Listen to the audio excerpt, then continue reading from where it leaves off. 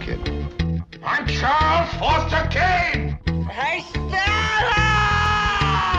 Suck on this.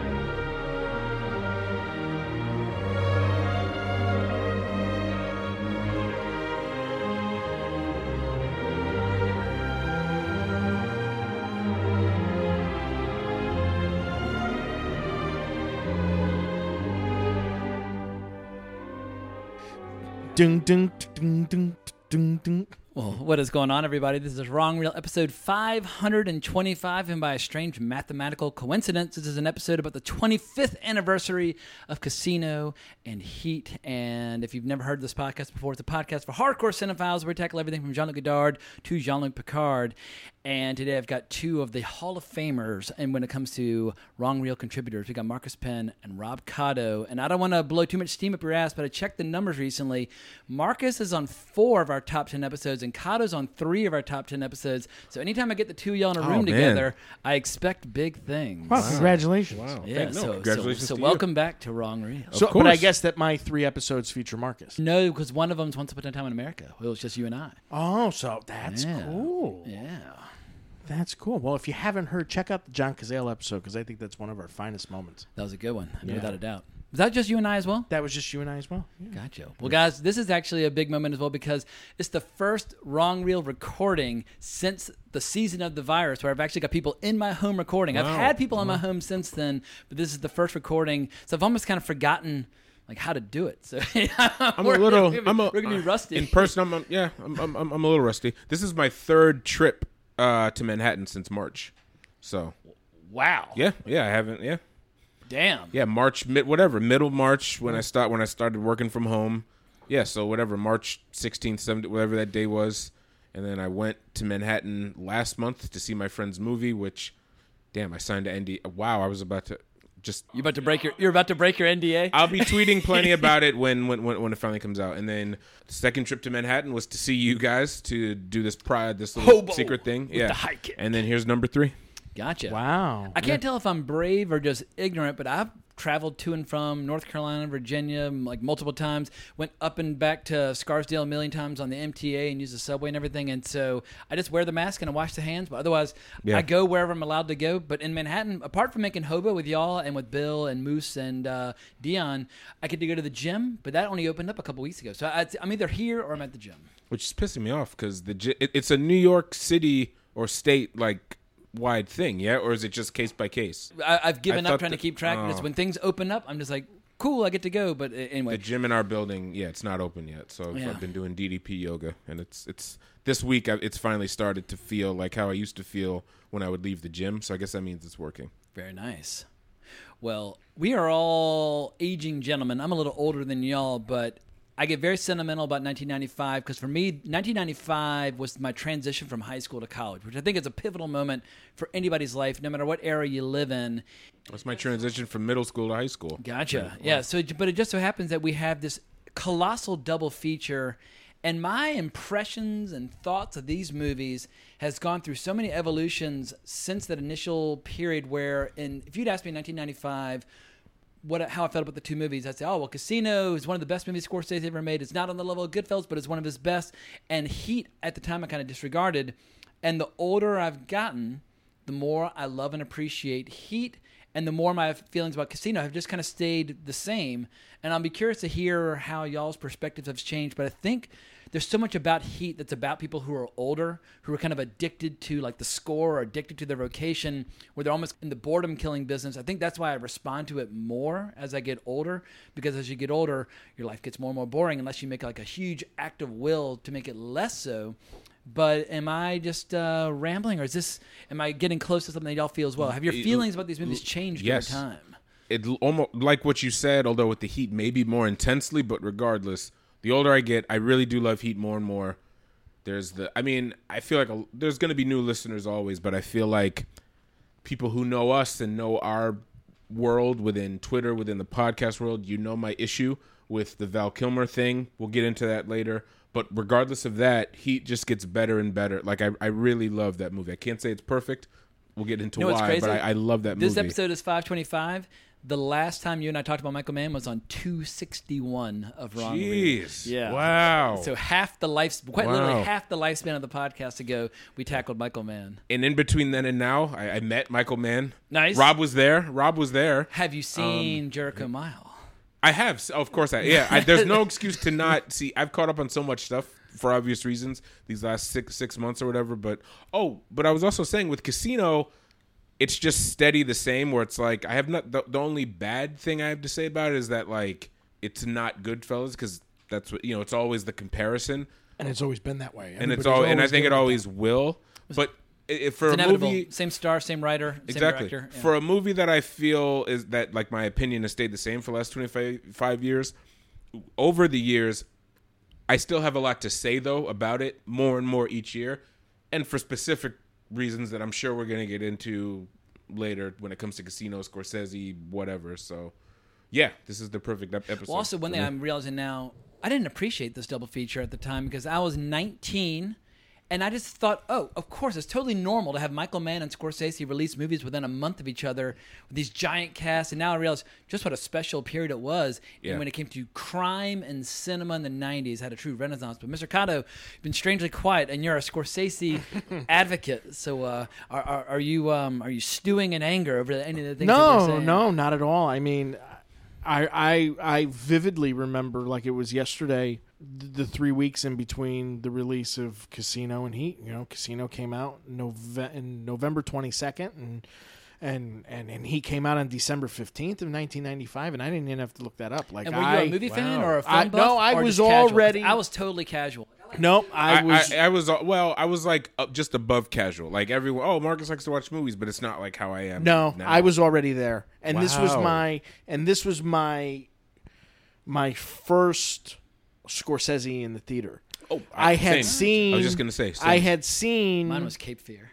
Nice. Yeah, see, I didn't. I had home video like the week it came out, but my first real De Niro in the theater was A Bronx Tale, which is kind of serendipitous for me because I live on the street in which they doubled the Bronx in Astoria. Like that, that's my home. Like that's where I live. So Bronx Tale in the last 10 years has become a very special movie for me. Not to mention that it's just really, truly a great, great movie, because it is. But I have a special connection with that movie because of that. That being said, by the time 1995 came around, Pulp Fiction had already happened. Everybody knew that there was, at least for me, not that there was a Scorsese. The only Scorsese Tarantino connection for me was that I loved both their films, that they were both Italians. Critics made. Right. And for me, and exactly, and the ones that the critics made, and it really was only because their names were Paisan. But for me, those were also the movies at that point that had meant the most to me. But I had seen Mean Streets before I had seen Reservoir Dogs, and then I saw Reservoir Dogs, that was a whole thing.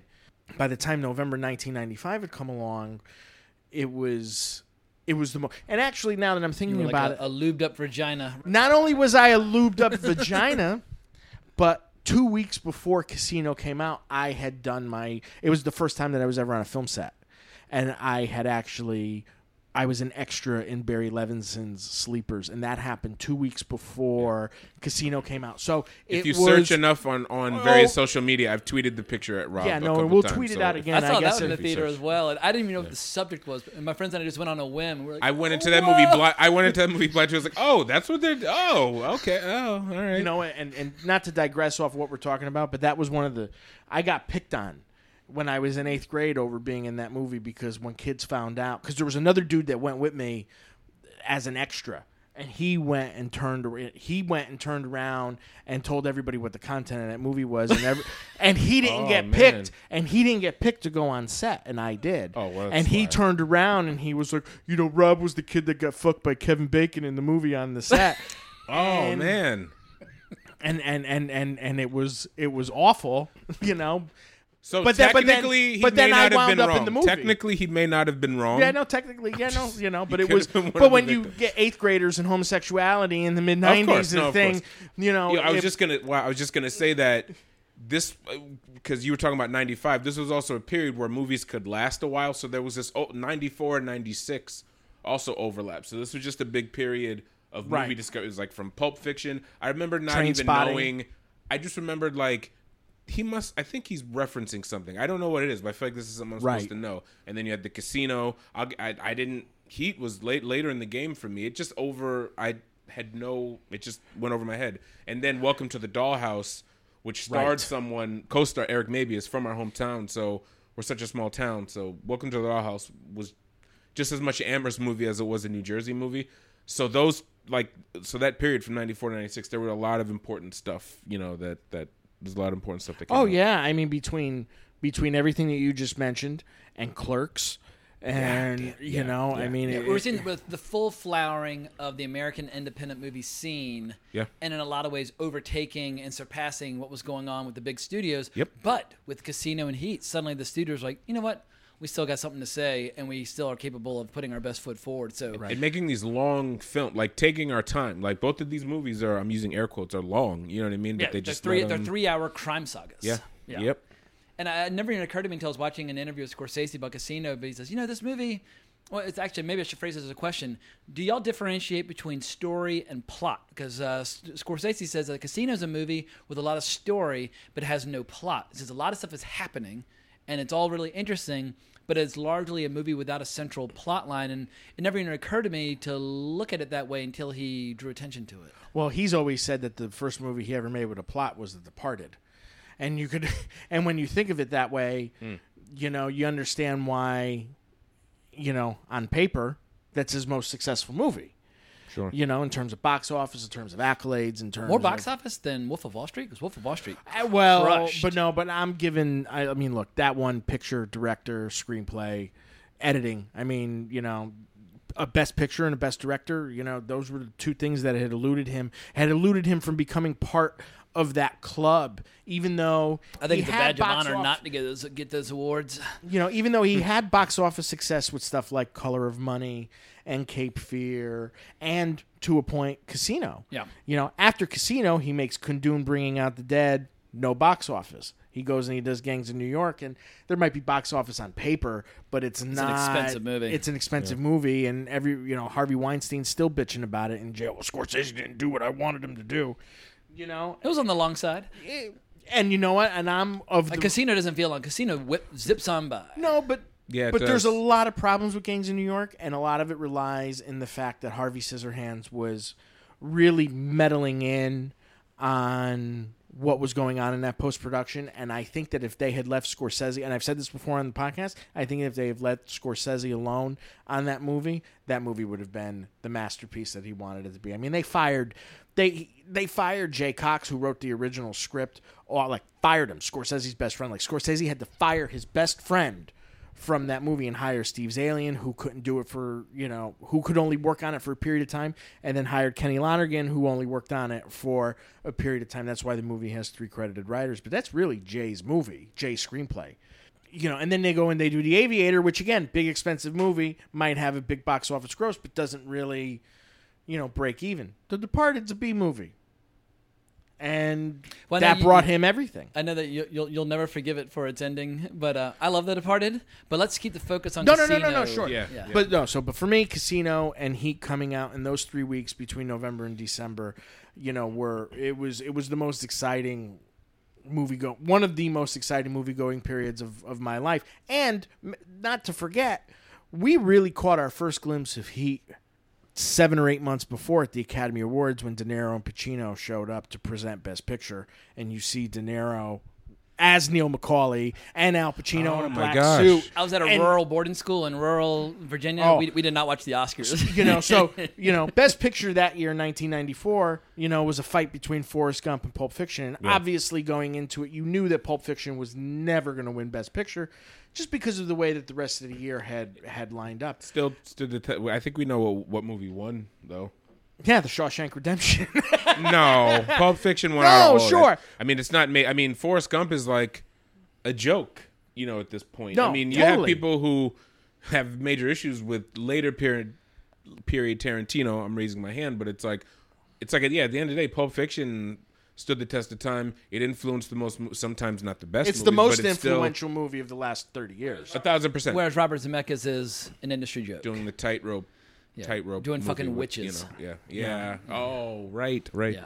But so you catch this glimpse, so I'll never forget watching the Academy Awards that year because there was no sight of Robert De Niro, Al Pacino. They didn't have to walk the red carpet. They just came out at the end. They showed up at, 8:30 at night, walked in backstage, showed up to present Best Picture, and that was the first time you really caught the glimpse of this collaboration, which, remember, they were in one movie together before, but they never shared one scene together. That was Godfather That was the 2. big. That was always And the big build up for Heat. Yeah, and that was the big draw for Heat. But And of course, most people watching it on Pan and Scan on VHS had this conspiracy theory that they were not actually on the set at the same time. But it's like, try watching the movie Letterboxd. You'll see that they were there shooting the scene right. together. But that was yet another pitfall, the era of Pan and Scan VHS, where those double box that you had to rent from fucking Blockbuster. That was going to be my transition. with the rubber band holding it together. For some reason, I thought I knew there was De Niro and Pacino are going to be in the movie together, but it went over my head. I didn't see it in the theater. I saw Casino in the theater. I discovered Heat like a year later by my dad renting it. We watched it as a family, as we do, either on Friday or Saturday. And just like you said, it had the rubber. It was the 2 VHS tapes with the rubber band, and I remember. As soon as I saw it, I remember, this is something special. Like the sound, because that's the thing. You have to, even then, these are era TVs with the backs on them, but the volume came out really great on the on the TV in my parents' room. And I remember early on, this movie was special. I watched it the next day, and then this was one of the handful of first movies I would re-rent. Gotcha. And I remember thinking how cool it was because you had the two tapes connected. I don't know why I thought that was cool for some reason. It was like that and Braveheart and a couple other movies all around that time. Yeah. Yeah, you go to Blockbuster and you had the big double box. And then and Blockbuster. So I would whenever Blockbuster was out, I would go to this other video store, Video to Go, which is down the street, and I would just re-rent it from different places. And both were walking distance from my house. So, yeah. it's funny. We'll talk about physical media for a minute. I remember my uncle had Scarface on VHS, and Scarface was a double cassette. Yep. But the one thing I remember about Scarface and that double cassette was it had a slipcase, and each cassette had a separate cover. Interesting. Oh, wow. And that's what I remember. That's when I think of Scarface, I don't think of the movie. I think of the slipcase. Nice. But yeah, I mean, there was something. When I think of Scarface from now on, I'm going to think of y'all seen in Hobo with the High Kicks. Nice. You're saying Tony Montana! Yeah, I know. The movie should be coming out in theory, like a week or two. I don't want to commit to that. The movie will be coming out shortly after the release of this podcast, or who knows, right around the same time. But it'll all make sense once the movie comes out. Cool. And there was also something special about the double cassette idea. Yeah. I mean, Godfather 1, Godfather 2, double even then, tapes. Once Upon a Time in America, Even was a getting double tape. double CDs, like Use Your Illusion 1 and 2 and things like that. Like at the time. Yeah, but that didn't come Yeah. out together. Oh, they didn't come out like Well, they don't come out as a package. They came out as separate. two separate albums. And they Gotcha. might have came out on the same day, which I'm sure that they did, but Yeah, for us, it was more like a year later, but yeah, Tupac, Notorious B.I.G.'s second album, Wu-Tang's second album, Master P did. It was like the era of the double CD. yeah, I remember Springsteen did that too around the same time with Lucky Town and Human Touch. They were just two separate records, but they were released on the same day, but they weren't. One didn't have anything to do with the other than the fact that they were released on the same day. What's? Oh, I'm sorry. Bill Go ahead. Tennant No, might no, correct me no. on that, but I believe that to be true. I was a hell of a handicapper, I can tell you that. I had it down so good that I ran paradise on earth. I had one of the biggest casinos in Las Vegas to run for Tangiers.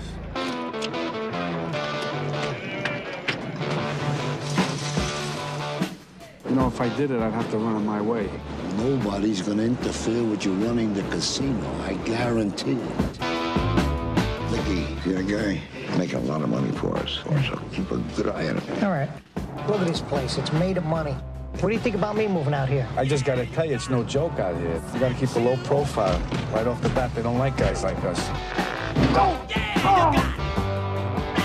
You like your money a lot, Yes, don't a lot. you? Well, how about that? Yeah? I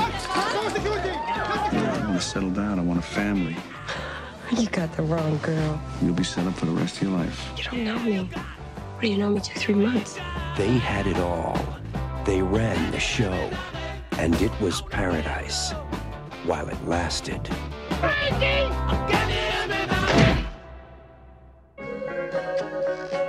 They found a guy's head in the desert. That's no good. We got a problem. He doesn't listen to me. Maybe you should get lost for a while. Take a vacation. Can't make it any clearer, Sam. I would just get out. I tried to do everything for you, even though I knew deep down inside you would bury me. I buried you. You buried yourself. I have to be able to trust you with my life. Can I trust you? Can I trust you? I will go to the FBI. I will go to the police. I am not protecting you anymore. You want me to get out of my own town? You only exist out here because of me. He's a loose cannon. No! Stop it! You realize what you can do? You can get us all killed! You want to get rid of me? Here I am. Go ahead, get rid of me.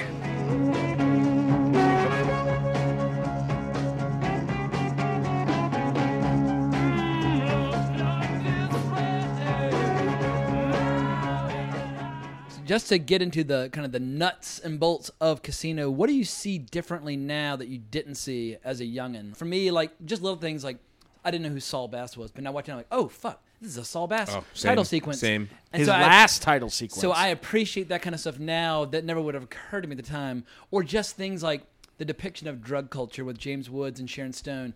I hadn't tried cocaine when I first saw the movie. Now I know drug culture, and I'm like, oh my fucking god, these scenes are so eerie and so dark and so much more powerful because I know about drug culture. So how do you see it now in a different light versus when you saw it 25 years ago? For the first time, I have to say, to prepare for this podcast, I watched Casino for the first time in 14 years, I think. Yeah, which is crazy because I watched it a lot when I was in my 20s and in my, well, not so much my teens, when I got the DVD when I was in college. So I used to watch it a lot, which I am with a lot of movies. Like, I don't need to see this again. I have the DVD or the Blu-ray, and I revisited it. And I know, you have a Blu-ray player now? Yeah. We got, it was our housewarming gift last year from a friend, from one of my wife's friends. Wow.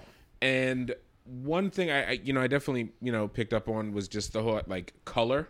That I remember early on, the suits, the look, because by that point, up to that point, I had seen lots of Scorsese movies, but again, now realizing it, probably on a television that wasn't even, like, set up the right way for color. So it's like, I'm used to, like, Taxi Driver, Goodfellas, Mean Streets, all these things that are just kind of, like, more dark. Like, color is not the first thing you think of when you think of, like, these specific Martin Scorsese films. And then I saw this and I was like, oh, and then I remember it's the fucking pink suits. Yeah. And then I still remember just how, like, there are a couple of moments that seem tedious, but overall the movie breezes by. Like, I don't feel the length of this movie. You know what I mean? So, and just over the years, it's another film that it's interesting because it's so, on the outside, just going back to that color thing, it's so flashy and bright and like... It's Robert Richardson as opposed to Michael Ballhaus. Like, Michael Ballhaus is one of my all-time favorite DPs, but if you want to capture Vegas,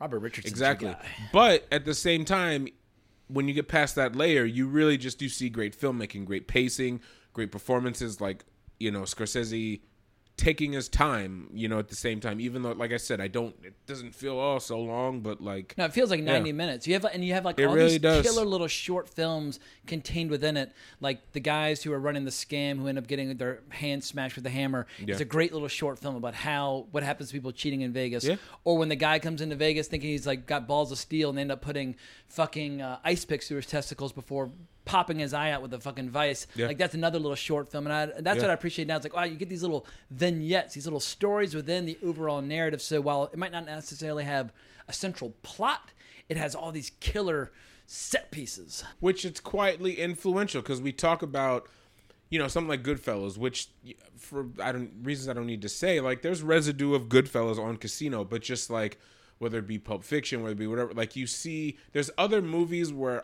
this is from that. But like when you think Casino, at first, outside of like Nas music videos, you don't see the direct influence of Goodfellas until you watch something random, like Hot Fuzz, where like just what you were saying, like the flashback scenes where like, Peter Jackson is crazy Santa Claus, or this thing, like that, the whole pacing, the editing, the cutting of like scenes from Hot Fuzz come right out of Goodfellas. You know what I mean? But like, I'm sorry, Casino. Whereas like its influence is quiet, but when you just think about it for like 5 minutes, it's like, oh, that took from Casino, that took from Casino. Where it's like everything. It's always Taxi Driver, it's always Goodfellas, but it's like Casino has its DNA in films for the last 25 years as well. It's not just Goodfellas. Can you think of any film in the last quarter century that's used multiple voiceover narration? Because for me, voiceover. Malik. Okay, because like when I answered that without it. Yeah, like when I watch a movie like Taxi Driver or Clockwork Orange or Full Metal Jacket or Apocalypse Now, like for me, voiceover should always be from one point of view, and for me, it throws me out of the movie when I get it from multiple points of view. And one of my only criticisms of Goodfellas is when his wife comes in with the voiceover. I'm always wondering like. Who's telling the story? Well, Goodfellas does the same. And Casino, but Casino has three different people. Yeah. And that for me does throw me off. But Kato, I'll throw to you, like structurally, how do you react to having multiple points of view telling a story like this? Well, it's funny you mentioned voiceover and the different points of view, and but for me, it's the third voiceover in Casino that Scorsese takes a big risk on, and it's a total win. And it's the Frank Vincent voiceover where he has that one moment, and where you get to have this other point of view about this life and what's going to happen because of a certain situation. I mean, not that I want to have spoiler alert here, but that whole it's a risk that he continues to take. And what's great about Casino in looking at Scorsese's filmography is that Scorsese's working within a style and a convention that he's trying to figure out, and it really begins with Goodfellas, and it ends with The Wolf of Wall Street. And I think those three are like the excess trilogy. Everybody wants to lump Goodfellas, Casino, and The Irishman into one thing. I can't do that. But to lump The Irishman feels like a mature work, whereas Wolf of Wall Street's like, let's do cocaine and fuck hookers. Right. Well, but under a mature lens, though. There's still a no. I mean, I'm going to quote. But still. Leonardo DiCaprio with a straw in a girl's butthole, it's like, all right, we are in different terrain here. Yeah, no, I mean, and it's also or a candle in his. Yeah. And it's also Scorsese's real last big statement on, well, not his last, but it's his most overtly violent film. And you tell that by the thing with the Vice and, the Nicky Santoro thing at the end. Like, he's even said it. He's like, how much more violent can I get than that? Then it's impossible. It's impossible. Like and that's why when you being buried naked while you're alive and just beaten half to death, you can't get you can't get worse. That is than the that, abyss. Yeah. And which is why that I think it took him a long time to re-enter into that. That's why he made Kundun afterwards. He had to go be a Buddhist for a while. Yeah, right. Yeah. He's like, I got that no one went to see, or that even Bringing Out the Dead, where it deals with a spirituality aspect that no one went to see either.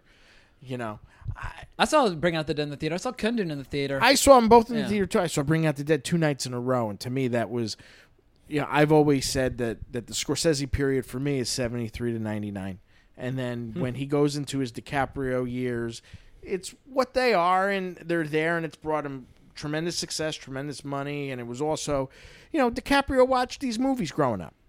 And he picked the director that he wanted to work with. He had that collateral. He had that clout. And he took Marty.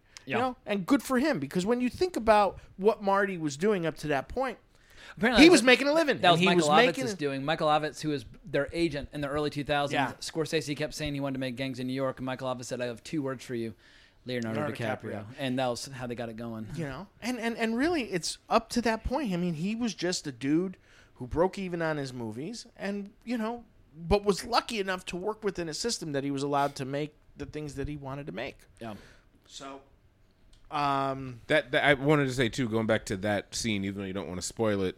I spoil it away. It's a 25-year-old movie. Well, yeah, that is true. Just when Joe Pesci finally catches it, that was another for people that don't remember, because that's another thing that marks. I remember MTV did this like multi-day special on Casino, where it was like one day they focused on Sharon Stone, one day Pesci, one day De Niro. So the build-up was that a new Scorsese mob movie. But also I remember even then, like the undercurrent, the second layer was just like, Frank Vincent finally gets his comeuppance on Joe Pesci. That was always, I remember that being the talk, like my dad, payback, or like little things, because it's like, for those that aren't familiar, Frank Vincent got beat up by Pesci in Raging Bull, and obviously in Goodfellas, and now it's like his turn Go to get kinda, your fucking shine box. Exactly, yeah.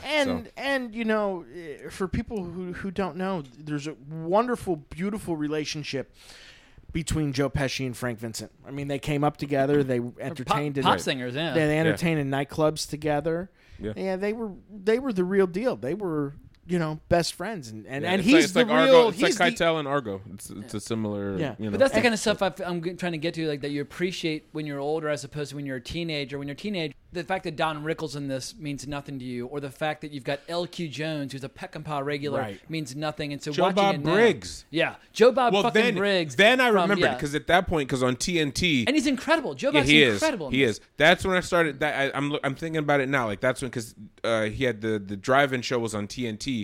I remember not recognizing Don Rickles and making a big deal about that, but like, oh, that's the guy who has the movie show on TNT. Oh, that's cool. He's in this. Yeah, but when I was watching this a couple weeks ago, I was like, this is fucking Joe Bob from Last Drive. I mean, Joe Bob, he went away for a while, and then he came, but now it's like at least in terms of online popularity, like he and, Diana Prince, the porn star, had this horror, like they have like a corner on the market when it comes to like horror commentary and watch parties and that sort of thing. And I love seeing the two of them work together. But Joe Bob, and I think that's not even his name. His real name is John Bloom, but everybody knows about him as Joe Bob Briggs. Yeah, and one of the Smothers brothers is the senator that Oh my God, you're right. Yeah. Another cool connection too is one of so comedian Jim Norton, one of his biggest influences. I mean, even the kind of look is Don Rickles. Yeah. And then the Irishman comes and the along. older Jim Norton gets, the more he looks like.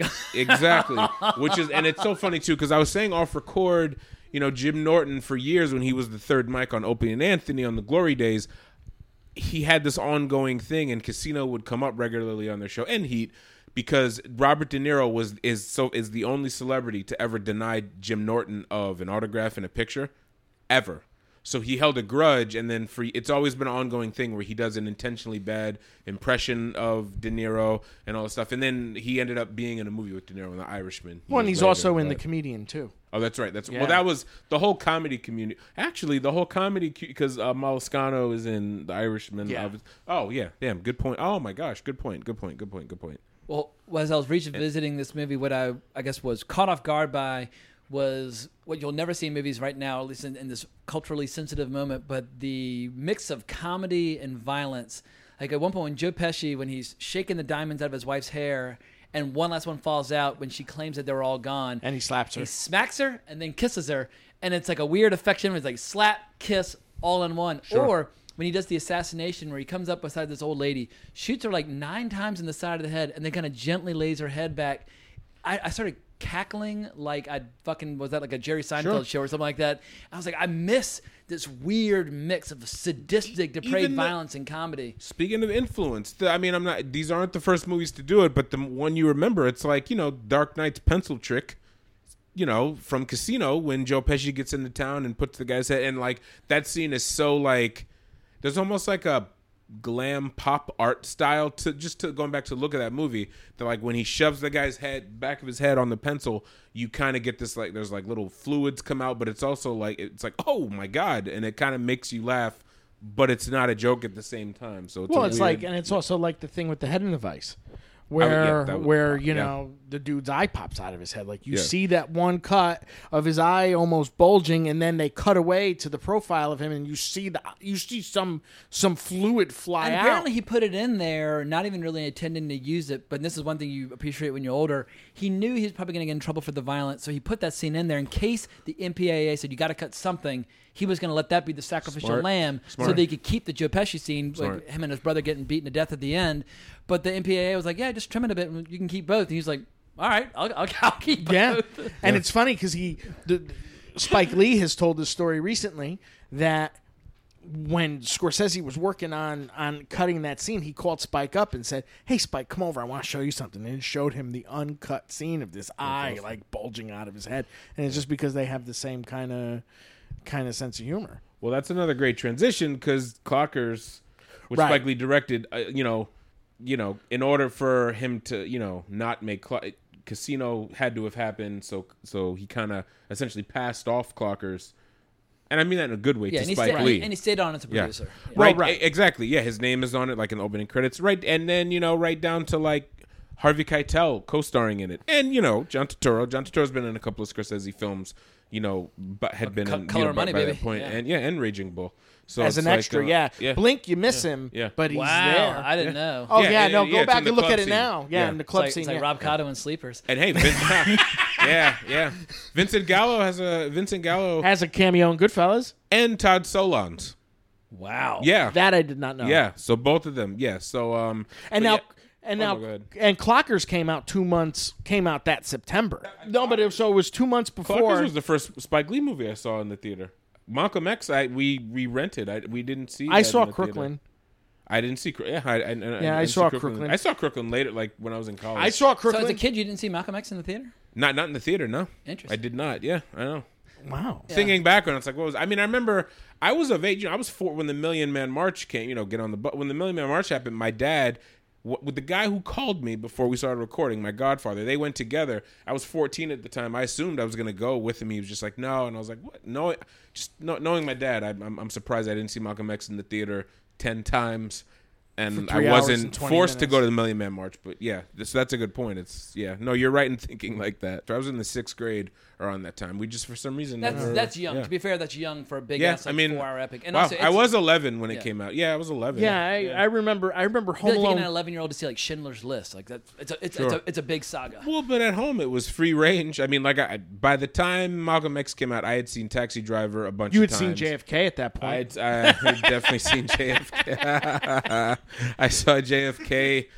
Clockwork Orange. I'd seen a bunch of. My dad wasn't as restrictive. Clockwork Orange until I was in 8th grade because my dad watched. And I think jump it real quick to Heat. Like a big part of why, and Will Casino too, is why I am how I was with movies. I would just commit to 1 to 2 movies a week, watch them nonstop, and then I wouldn't need to watch them for a while. And that's kind of how my dad was. So that's how going back to when I was saying like how I rented Heat so much. When I was 15, I watched it so much I didn't even watch Heat again until maybe like my sophomore year of college. And it's just, but we'll get to that later. Yeah, no. Quick controversial question for both y'all, since I know y'all are both Scorsese fans and Taxi Driver fans. If we can all agree that Taxi Driver is first tier Scorsese, and I don't think anybody would disagree with that. I think controversial some would. Question I wouldn't. Is Casino second tier Scorsese? No. I Marcus thinks no. No. Although it depends if we're talking a top 5. What's in the first tier of Scorsese? That's not a fair question for me. I'll give it a shot. I'll give it a shot. It's a very fair question that you're a Scorsese fan, because if anybody's going to be able to declare what it is, Taxi Driver. Some would argue Mean Streets, but for me, like Mean Streets, Goodfellas, Casino is one of his defining movies. Honestly, I think like. Kind of like our argument in this. It's like when you put, it's like, sure, Taxi Driver, Goodfellas, it's not that, but it's not, the more I think about it, it's definitely top tier. And I say this as someone who, like, I love Color of Money, like the non-Scorsese. Color of Money is definitely second tier. I adore Color of Money. I've seen it countless times, but it's second tier Scorsese. No, Casino is absolutely, Casino is definitely, and so is The Irishman, because I've been watching that movie quite a bit recently. I don't watch movies that I really like. I don't watch. I've tried not to with age. I don't watch them a second, third, or fourth time. with a few exceptions, like a Post Never Slugs or something like that. But I've watched The Irishman so many times, and I'm just like, I really love that. I love that movie so much. A year later. Well, yeah. Well, I've had a very emotional experience with The Irishman just because of where I was a year ago and where we all were a year ago. I mean, we all saw that at coming the off New a York good year of movies, now we're coming off a shitty year of movies. Wow, Tam wasn't my wife. I wasn't even married yet. Yeah, we went on a date night to go see to see that movie. Yeah, in the afternoon. I saw you before I went into his and master you met class. up with. Oh, that's but the right. thing you is, ran into us. But the thing is like so for me, we'll talk about The Irishman for a moment. A year ago, the world was different, and I am so thankful that I had that opportunity to be there with them that day at the New York Film Festival when they were all good there. Fun. It was. De Niro proved once again he's boring in interviews, and Pacino is delightful. And Scorsese's delightful. But I remember as a kid watching Arsenio Hall with my brother, and Robert De Niro came on, and the only thing I'd seen with him at that point was Midnight Run. And, and my brother and I were so excited because we thought he was so funny in that. Like, he's so boring. We couldn't believe how boring he was. And the same thing at New York Film Festival. He was as boring as cardboard. And Pacino came to life. And of course, Scorsese at age 80 is still like blah, blah, blah, blah, blah, blah, blah, talking a mile a minute. And so you ever see Robert De Niro do a talk show appearance on the Chevy Chase show, promotion of the Bronx Tale? If you could find that online, it's wild. Sounds very early 90s. It's the most early 90s sounding thing. When Chevy Chase had a talk show on Fox for like 10 minutes. Literally. And he did an entire episode on Bronx Tale. So back to the 2019. Well, not even that. Back to this first tier, second tier Scorsese. How many films are in the first tier, and how many films are in the second that's tier? What I was getting at. Is there a third tier? You can put as many. Yeah, there's definitely a third. There's tier. definitely a third tier Scorsese, but you can put as many in the first tier as you like. Yeah, but I feel like for me, first tier is it's only 4 movies, and Casino's one of them. And you didn't even mention Raging Bull. Yeah, I was going to say it's Mean Streets, Taxi Driver, Raging Bull, Goodfellas, Casino. Yeah, for me, that's the first. That's tier. mine. I include Casino, That's mine. But I would be willing to listen. I think of the first tier, it's in last place of the first tier. Yeah, if there's a Mount Rushmore, it's getting cut off. But there's a top 5, Casino is it. You know what? it's difficult for me. If someone asked me, Rob, because the movies mean just so much to but me the second in tier so is many so ways. juicy. I mean, for me, that second tier would include King of Comedy, and it includes Color of Money, and it includes Last Waltz, and like all these. I almost want to separate King of Comedy and Color. Yeah, See, now this is going to be a whole podcast doing a Scorsese tier, so we shouldn't get to. But then you're also like dismissing The Last Temptation of Christ, which I know isn't your type of movie. I dismiss it. I just place it in the third tier. Yeah. Oh damn! I was going to put it in second. Wow! I put all the religious movies. It's not third tier for me. For me, I can't. Religious movie, but I feel you. For me, I can't differentiate. And yeah, I've discussed it ad nauseum whenever I can. But no, Silence is going to be the movie that people rediscover when he dies. Is Silence first tier? Yes. Okay. Yes, without question. This should have been the scene we had. This should have been the scene we had in Hobo. It really should have. Listen, again. But when it comes to if Rob Cotto makes a statement like that, yeah, I'll make this uncontrollable face, but I can't deny because it's like I'm someone who I was just relating it to when it comes to like Malick or Denis. What I place like song to song, which is maybe one of the most forgettable movies to the rest of the world. Whereas people think of like Thin Red Line and Days of Heaven, so I can't. So when you're that's your guy, I can't really argue. But it's not even about it being my guy. It's about my guy. But my point is, Silence is a movie where Scorsese. It was a movie that Scorsese had in his head for 30 years, and he's totally reaching out of his comfort zone. And everything about Scorsese is completely and totally different in that picture as opposed to the hallmarks of Casino and Goodfellas and Mean Streets that we all love. Namely, it's the Rolling Stones. But it's... But all kidding aside, or what's the opera from the opening credits that great or Cavalleria Rusticana, the St. Matthew Passion. Oh, that it means just awe-inspiring. So everybody thinks, he's the rock and roll guy. Yeah, but he's also like into like opera. No, he's a music guy. Or he has like Michel Legrand score from Contempt. Like 44-year-old me versus 19-year-old me. I hadn't seen Contempt yet. Right, so you don't know that drop. But you've got music from Contempt, which is one of his favorite movies about movies, in here. So. I think my opinion of Casino now is higher than it was at 19. It's just a more kind of nuanced appreciation of the flick. And he does that in he does that in The Irishman too. I mean, there's needle drops from like Grisby and a bunch of other things. But I will, yeah, I guess I will. They refer to it as Grisby. I don't know it any other way. I saw it at the New Art in L.A. and it was the full French title. But when people say Grisby, I'm like, what the fuck's Grisby? Because Jeremy Workman, we did our episode about 1954. He says, what about Grisby? I was like, what the fuck's Grisby? Because I'd always seen it with awesome movie. With the full French title. But yeah, I agree. It's killer. Yeah, and watch that and now know that he told De Niro for The Irishman that he should really base his character off of Jean Gabin in that movie. So, but I want to talk about music because that's a big thing about Casino. Everybody always likes to poke fun at Scorsese for the Rolling Stones and Gimme Shelter and how Shine a Light's the only movie that they don't have Gimme Shelter's in. But my probably top tier needle drop is the 7 minutes that he spends with Can't You Hear Me Knocking. I mean, he spends that entire 7 minutes of that song from that amazing Keith Richards riff all the way through that jam. And it's the centerpiece of the movie. It was one of... And he's in his early 50s when he does this. He's directing like a very young man. But he's got the experience of an older man, but he still has the excitement of a younger person, which I think is what I find so refreshing about Casino.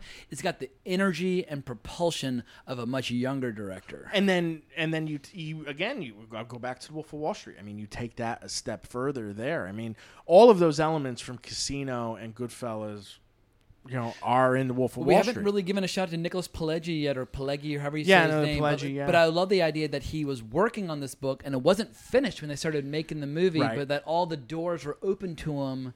As soon as Robert De Niro was cast, suddenly everybody in Vegas wanted to talk to him, and that allowed him... But I guess Godfather was being written while it was being developed as a movie, but I kind of miss the days where Hollywood had such reverence for the written word, where you could kind of develop a book and a movie simultaneously. That seems to be from a bygone era now. Well, I think that Godfather had already been a bestseller. It hadn't come out. When they started when they optioned it. Yeah, but they started making the movie before the book had been released to the public. They started putting it together. Yeah. And then Coppola didn't come on until the book was a bestseller. Well, what they also would do back then, the studio, to make it an instant bestseller, the studio would go out and buy 1 million copies. Right. So they go, international bestseller. But it's like, yeah, but y'all own all the copies. No, right. No, they did that with Love Story too. Yeah, but once again, just going back to this idea of Hollywood appreciating books in the written word, I feel like when you're talking about Scorsese's relationship with Pileggi between Goodfellas and this, it truly feels like a time capsule. And when was the last time you heard about Hollywood treating a book of on this level? Maybe Game of Thrones. Well, I would argue they totally... But they ruined that, Yeah, they ruined that, yeah. So anyway, I just appreciate the fact that Hollywood once upon a time seemed to value books, whereas now they seem to value them less than ever. Yeah, no, that's true. But they also seem to value movies, directors, actors, and everything else, less than... Do you, as I don't know how old you are, but do you regard the mid-'90s now as kind of like a golden age because of your age of the time, or do you think the movies were that strong in the mid-'90s? I think the movies were that strong in the mid-'90s. I think that there's periods of contemporary cinema that are as strong as those movies. But no, for me, the golden age of the movies is the 70s, and maybe even... But then again, I mean, there's golden ages every decade and every year, and when we look back on 2019, I agree. We're gonna, we might have poo-pooed something, but I mean, look at the movies that came out last year. 2019 was a crazy year, but my hope is that youngins will start regarding the 90s the way I used to regard the 70s. In the 90s, where we're like, wow, in the 90s, had like Abel Ferrara and Tarantino and Scorsese and all these people doing all this, Michael Mann doing this, like these edgy, kick-ass crime thrillers. And I think maybe they'll look upon the 90s the way that some people might look upon film noir in the 40s. Because even now, even though I was there, I still like the first 2 years of the early aughts. We got In the Mood for Love, we got Mulholland Drive, we got The Piano Teacher. Like, because you think it's because 2000 something still seems so close, but it's like, no, man, like 18, almost 19, famous, almost 20 years old. ago. It's like, yeah, that was a while ago. It's totally time to consider these movies classics, just like we in the 90s we did with movies from the early 80s or 70s. Yeah. When I first saw Clockwork Orange, I was 20 years old, and so yeah. Exactly. Yeah. When I first it had its reputation long even before then. So Well, and it's funny. Like the first time I saw something like Dog Day Afternoon, it was 16 years old. And now I look at For me, it. it was 20, yeah. Yeah, and now it's 45 years old.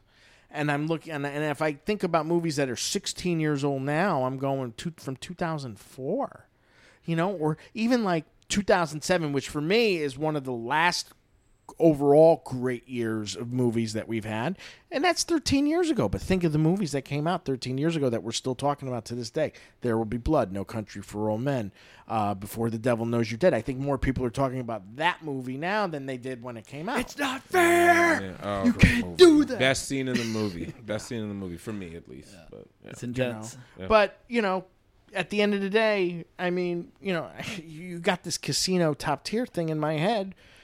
And it's bothering me because it is though. But it is. Honestly, it doesn't matter what the number. It is top tier. No, it is top tier. But they're working at the height of their powers. It's the last time that De Niro and him would work together for almost 25 years. That's not another thing. Not if you count like the Odd American Express commercial they did it's together. It's the end of an era that goes from mean streets through casino. And even if you look at. Joe Pesci does that movie and does 2 or 3 other movies. Yeah, like after Lethal Weapon that. 4. Well, that was the last one. He does Gone Fishing, 8 Heads in a Duffel Bag. Oh wow! Yeah. And then that's it. And then For he a long doesn't time. do a movie till he does that awesome cameo in The Good Shepherd, which is the only thing good about The Good Shepherd as far as I'm concerned. And then that Taylor Hackford movie. I was just gonna say, we don't need to even mention the boxer movie that he did, him and Helen Mirren. Which what a wasted cast. A great cast. Just a cast for something that for whatever reason. Here's Joe Pesci trying to avoid that whole typecast, and he goes and makes a movie with Helen Mirren. Yeah. And he's a gangster, and he's like, no wonder. Yeah. And even the Gotti movie too. He was supposed to be in that. He should have done Horace and Pete, so he could tell that whole story about. I know.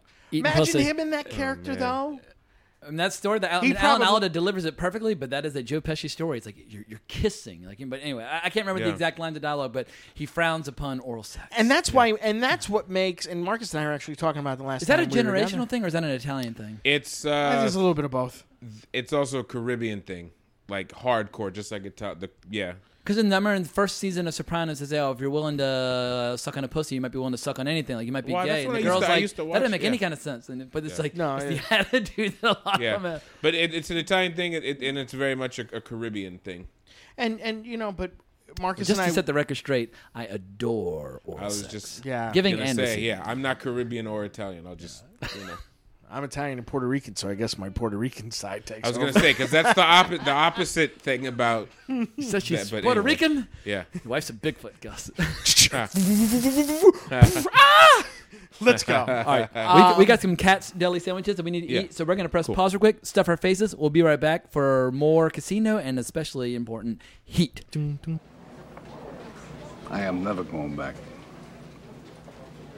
Then don't take down scores. I do what I do best. I take scores. You do what you do best, trying to stop guys like me. So you never wanted a regular type life? The fuck is that? Barbecues and ball games? Yeah. This regular type life, that your life? My life? No, my life. No, my life's a disaster zone. I got a stepdaughter so fucked up because her real father's this large type asshole. I got a wife. We're passing each other on the downslope of a marriage, my third. Because I spend all my time chasing guys like you around the block. That's my life.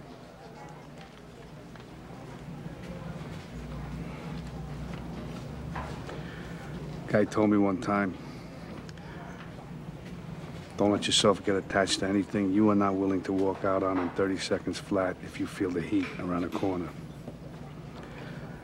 Now, if you're on me and you got to move when I move, how do you expect to keep a marriage? Well, that's an interesting point. What are you, a monk? I have a woman. What do you tell her? I tell her I'm a salesman.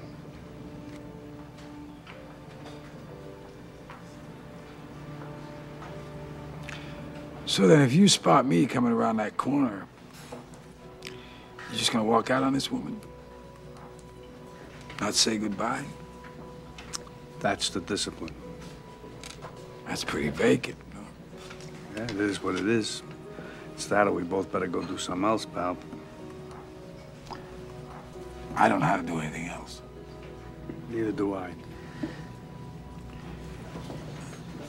I don't much want to either. Neither do I.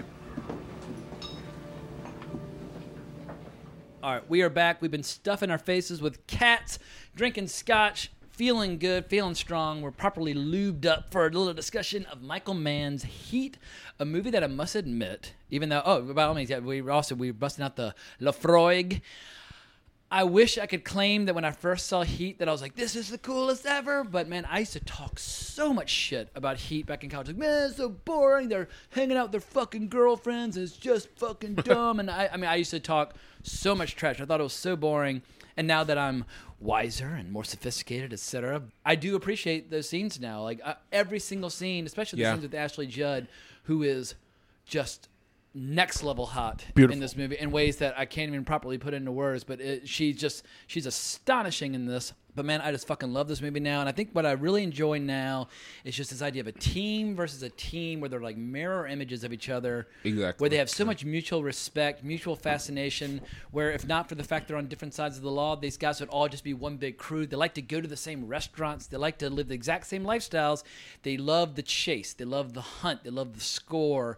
And I just find that riveting, and the attention to detail, the technical detail, all that stuff is stuff that just is kind of lost in a 19-year-old. But Michael Mann obviously loves all that technical detail because he based a lot of the story on real life. So now, seasoned warriors, seasoned veterans of the world of movie appreciation, how do y'all look on Heat in 2020? Oh, well, I think I was saying this off record, but like, oh no, it was the intro when I was just saying like, this movie just gets better and better, every year, like the older I get. And I know it's over the years, it's certain scenes have become like memeable, but at the end of the day, this movie is still a movie that like gets the respect it's deserved. And we'll get into like the one main flaw that really bugs me to this day and always will. It's just such this movie to me was another one of those early movies where I started to discover style, tone, and appreciate similarities of films by the same filmmaker, and just how like I started to appreciate movies, because I said earlier this was a movie I remember I was like 14 when it was starting to get all this press and attention. It was just like, oh, they're going to be these two icons, Pacino and De Niro are going to be in the a movie together at the same time, whereas because in Godfather they weren't. But other than that, it went over my head. I think, going back to earlier, I was probably just in Casino Land. I didn't even discover this movie until like a year later, where like my dad came home, he rented it, and we watched it like as a family. And it was I remember then feeling like how special this movie was, because I remember as a kid, I think I was 15 when I finally saw it, like, this movie's long, but not in a bad way. I just remember like, this movie's still going. Like, I liked it. It just reinforces why like blue is my favorite color. I mean, I can't not think of Heat. Steel blue. I can't not think of that color. Like I remember one of the first images, and it's my favorite image to this day, is De Niro coming home, putting his gun down on the table and standing by the window. Which I had no idea. I was like a 15-year-old kid. I didn't know about art. It was inspired by the Alex Colville painting, which is essentially the same setup. So. Yeah, it was the genesis for a lot of stuff in my movie brain. And then, how long until you saw L.A. Takedown?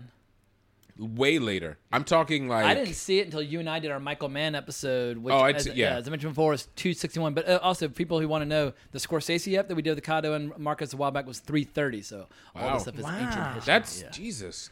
Yeah. But I'm sorry. So wait, what were you asking me? You were saying what? When you saw L.A. Takedown. I didn't actually. Or when did you make the connection between L.A. Takedown and Heat? Well, that's the thing. In college, I learned about it. I learned that it was a thing that existed when you just went to like crappy, broken movie sites. Which I don't mean that as an insulting way, because back then, like people who had those kind of film sites were like so dedicated to deal with. I didn't even want to imagine what they had to deal with as far as HTML and uploading and this and that. And then I remember. just thinking like, wow. Oh, sorry, just getting a little. I'm serving Jameson and Lafroig, so I didn't want people to be shy because the bottle's unopened. So I was opening it just to break the seal, so no one would be sorry, shy. damn, sorry. Yeah. But and what I was saying earlier too is like I used to rent this movie a lot. I remember the double VHS, how cool it was, and I would rent it from various different video stores. It was out over here. I would go to this other one and just re-rent it. And then over the years, it just kind of like there's even just like beautifully emotional scenes, like just like it's also the kind of movie where I know it so well, but I could have it on as my background movie. Just when you get home, you want to have a movie on. It's just But let me not hog the entire. Well, before you go any further, though, sorry, don't leave me hanging.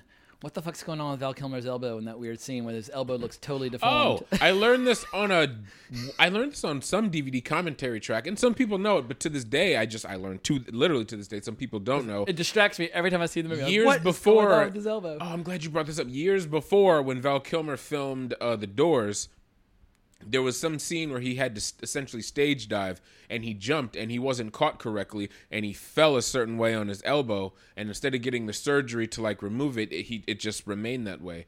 But I didn't, obviously, like the internet wasn't what it, like in 1996. So I remember what I picked up on in that movie was, he had a gambling problem. And when I first saw the movie, I completely forgot. Like, he had an argument with Ashley Judd, and he went out, and that's why he didn't go home. I thought the way he woke up, the way he got up off the floor, he looked like he had been roughed up. So I remember when I was like a kid, I was 15, I was like, oh, the bookies must have roughed him up because he owed money. And then, later on, I learned, I was able to put all the pieces together. But that's where my mind was, at 15. So, yeah, it was a stunt accident for the Doors. So that's why his elbow looks like that. Mr. Cotto, where do you stand on Heat 2020 versus 1995? Well, coming off of Casino, for me and friends of mine that I had that saw both of them at the same time, it was always a comparison between the two. Which one was better, Casino or Heat? And a lot of that had to do with just, one of the main stars and the fact that it was a 3-hour epic, that they were both 3-hour epics. I would always vote for Casino. For me, it was just a no-brainer, and in a way, it's still the preference. But I feel now, looking back on it 25 years later, I took it for granted just what was going on, and I think a lot of people really did take it for granted. Yeah, it got good reviews, it had decent box office, but I don't think that people really appreciated it for. That shows how good movies were. If people were willing to take Heat for granted, that was like the norm, whereas now people would come in their pants if a movie like that came out. Well, and I think that there was a lot of anticipation, for them to share a scene together, and it doesn't happen until an hour and 35 minutes into the movie. And, which is obviously intentional and well, right. Cool build-up. But if we're talking to a normal movie-going audience, that's not what they thought that they were signing up for. They thought they were going to see Lethal Weapon where they were buddies sharing. Did they? Sharing not scenes. But I think that people expected there to be a bit of a give and take. I was part of that camp where I was like, "What the fuck?" And, so right. okay, and I also think that a lot of people felt that the wrong person got it at the end. And upon initial viewing, I think that you could look at it that way.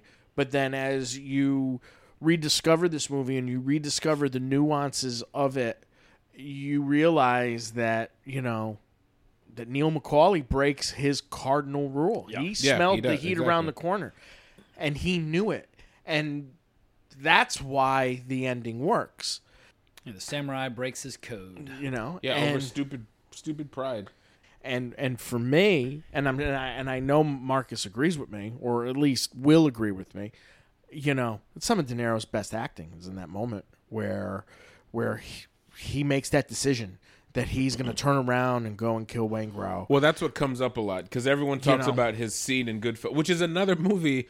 De Niro is part of that movie, but it's always Pesci, Liotta. Like it's never that's a De Niro performance that doesn't get brought up, but. Recently, over the years, it's like his De Niro's stare at the bar in Goodfellas. Oh, with the sunshine of your love scene? And then I'm just like, well, wait a minute. It's like, this is the greatest. It's like, well, if we're going to go with greatest, I don't know what greatest is, but that actor that you're saying did the greatest such and such, I think did a better job in Heat in terms of like staring, zoning out, acting with their face. It's just like, well, it's and like, I gotta take care of something, kind of. You know what I mean? Well, like, and again, I mean, there's also always we'll been make time. And there's also always been that debate between who's better, De Niro or Pacino, and I think a lot of that falls because At 19, I'd say De Niro. I think now I like Pacino's performance more. No, I meant in general. Oh, just in career? And just career wise. Like if you were to stack their best movies against their best movies? That's its own podcast, because like there was like the great period, and then there was like a period where they're both kind of playing caricatures of themselves to some degree. No offense. And now they're like good. It's like there's a right. That takes sure. so much time. But I mean when as a teenager, I would have said De Niro. Now I say Pacino. I like Pacino's body of work probably more because of things like Carlito's Way. But really, yeah. Yeah. Well, see, I don't want to. Yeah. Well, for me, it's different because I've not to sound pretentious or lofty or whatever, but like I've seen Al on stage, and I've seen him on stage a number of times, and there's just such a different dynamic when you see an actor do his thing in a theater than when you see him in a movie, you know. And I think there's also a friendliness to him. Like he smiles more, and it's a more it's a more inviting screen persona, and that makes you naturally just feel like he's the warmer person. But then there's Pacino was more selective than Robert De Niro was, but there's so much more to draw from in a De Niro body of work that there's a lot of it that doesn't get attention. Someone the other day on Twitter was talking about, I need some De Niro movies to recommend. What 2 Robert De Niro movies would you recommend? 1900. See, not me.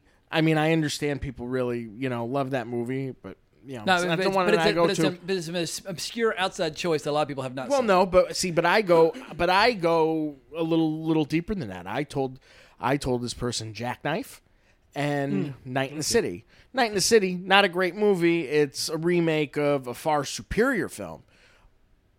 But the persona, the New York, just De Niro having fun is great to watch. And Jackknife is really, a nice companion piece to The Deer Hunter, which features probably my favorite Ed Harris performance. I think that's his top tier Ed Harris, best work. Better than Creepshow when he's doing that great boogie woogie. But then you look. But again, De Niro doing so many things with his eyes. That I just feel like, Pacino has a lot of volatility and a lot of flair. I think De Niro's a tougher actor. I mean that bit in the diner when they're pissed at Wayne Greer, like, this guy's so fucked there. Yeah.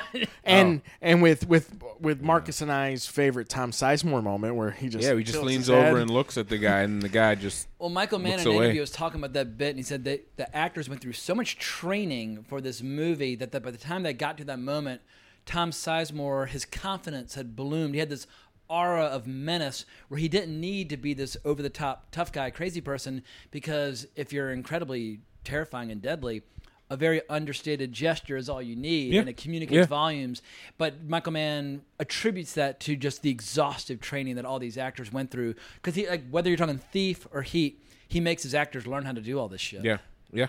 Right down to how to hold a gun. Right down to how to, this specific kind of gun would give you this much of a recoil. So remember to, Credit to Val Kilmer in that. In the bank shootout scene, the way that he holds and reloads that gun, changing clips, and changing the clip is both of them. How they're both synchronized. When they're shooting this way, they have to switch, and then they both turn and aim their guns another way, like in this cool synchronized but in the way. That and the tactical way they're retreating, because they're not trying to win; they're trying to escape. Yeah, and the cops can only shoot a round at a time because they're worried about innocent bystanders. But the bad guys, they can just go berserk. It's such a great study in contrast. Yeah. And the way that Michael Mann and Dante Spinati capture it with just this, you're just right behind the shoulder, and Val Kilmer goes down. He does his thing. He comes up, and it's like no time has passed. But yet, it's I also have to say this is intense. Going back to how earlier on in the episode we were talking about casinos, talking about like marking time. This was like a time like Val Kilmer was the shit. Yeah, he had third billing. Because that's what people He forget was about that. fucking Batman. Yeah. 6 months earlier than Heat. Yep, and then he had like And the he's on the Saint poster. and I remember that he's on the poster. His name is billed with the With 3. them. Like that's Well, De Niro and Pacino share at a the title top, card, and then he's at the bottom. Yeah, it's like and 1, then 2, he and gets at the bottom. third. He gets the second title They card. don't put Danny and- Trejo on there. They don't put Wes Studi on there. It's funny how you. I was just thinking about Danny Trejo and how that's the first time I remember ever seeing Danny Trejo. He's so goddamn good. And he also so the whole Eddie Bunker thing, because Eddie Bunker was attached to Heat, and that's John Voight's whole look is based on Eddie Bunker. Who was but Mr. Ballou in Reservoir Dogs. Yes. And a real life crook. Yes. And wrote that book that everybody loved. Yeah. Damn, that's right. And then, Yeah, but Danny Trejo, given his his past, even though he's just like the super supporting character in the movie, he was like still at that time kind of an authentic. He was a bank robber after and he was a boxer while in jail. So he was pulled aside by the makers of the film and got some other little authentic things, Authentic. too. Yeah. Authenticity. That's the booze talking. Yeah, a little bit. That's the cat. When you start making up words. But Danny Trejo, man, I think I totally disregarded him when I was 19, but now they're debating whether or not they're going to stay in town and do this job and whether or not it's worth the risk. And it's a really pregnant, weighty moment. And they looked at him, he's like, yeah, sure. And it just makes me fuck it, why not? Yeah, it makes me pee my pants. Like he's so and because it was shortly after this, you start seeing him explode in things like From Dusk Till Dawn, and he became like a celebrity. That was a little before, no? No, From Dusk Till Dawn was 90. That's a year later. It is. Was it fall in 96? Oh my gosh, you're right. But then he does have. This is Heat is one of those movies where every there's a certain podcast I joke with him now that I'm a little insulted I wasn't invited on. That's all dedicated to Heat, but he knows. He knows. But he ended up. He's such a supporting character, but then he has this like heartfelt moment too, where because that's the big thing about this movie. What James was saying earlier about the whole mirrored thing, where it's like, yeah, we have our bad guys, but there's like a tenderness and a love and a niceness to them as well. And then, the scene where Danny Trejo dies, like his reasoning was just like, no, I love my wife. Like they had Anna, they were going to kill Anna, and it's this whole thing. The only like, real kill me, unredeemable bad guy or irredeemable. What's the word? Too much alcohol. But Waingro. Everybody else has redeemable qualities. Yeah, that's true. Well, how do you compare this Waingro versus the Xander Berkeley Waingro? Since you and I got to talk to Xander. That's Berkeley another thing that I get to die, with that, off the older the Michael Mann episode. No, I think the 95 Waingro is on point. He's very just menacing and gruesome. But that's the thing. I almost don't like to compare because LA Takedown, Heat is what he wanted LA Takedown to be. It was this big, huge thing. Where LA Takedown's like 90 something minutes feels like or a an hour. pilot.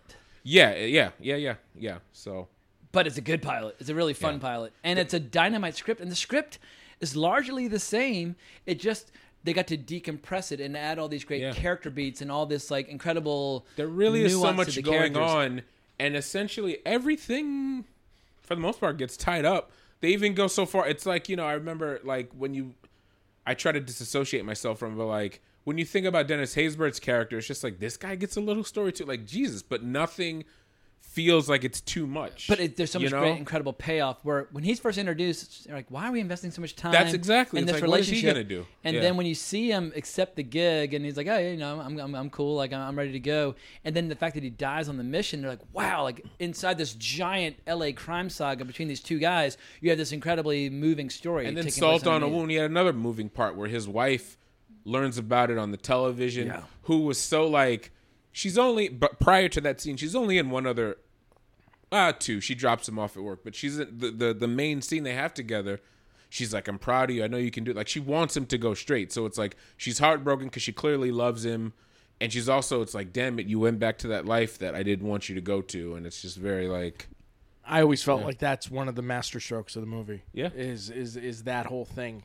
It occurred to me a few years ago when I was watching. I was like, well, this is screenwriting that should be taught in in film school. And even Bud Cort's whole thing too. Like they don't even make a big deal about like you're just like it's like we don't follow Dennis Haysbert from getting out of prison, getting his stuff, getting in the car, getting settled, going and you to don't work. need to. And then with Bud Cort, you don't get into this. What we're gonna say is just like, hey, this much of your paychecks goes to me. If you do this, I'll just report you for drunk or high about stealing, blah blah blah. And it's just like, bam. And then the camera goes right to Dennis Haysbert, and he's just like, damn, I can't.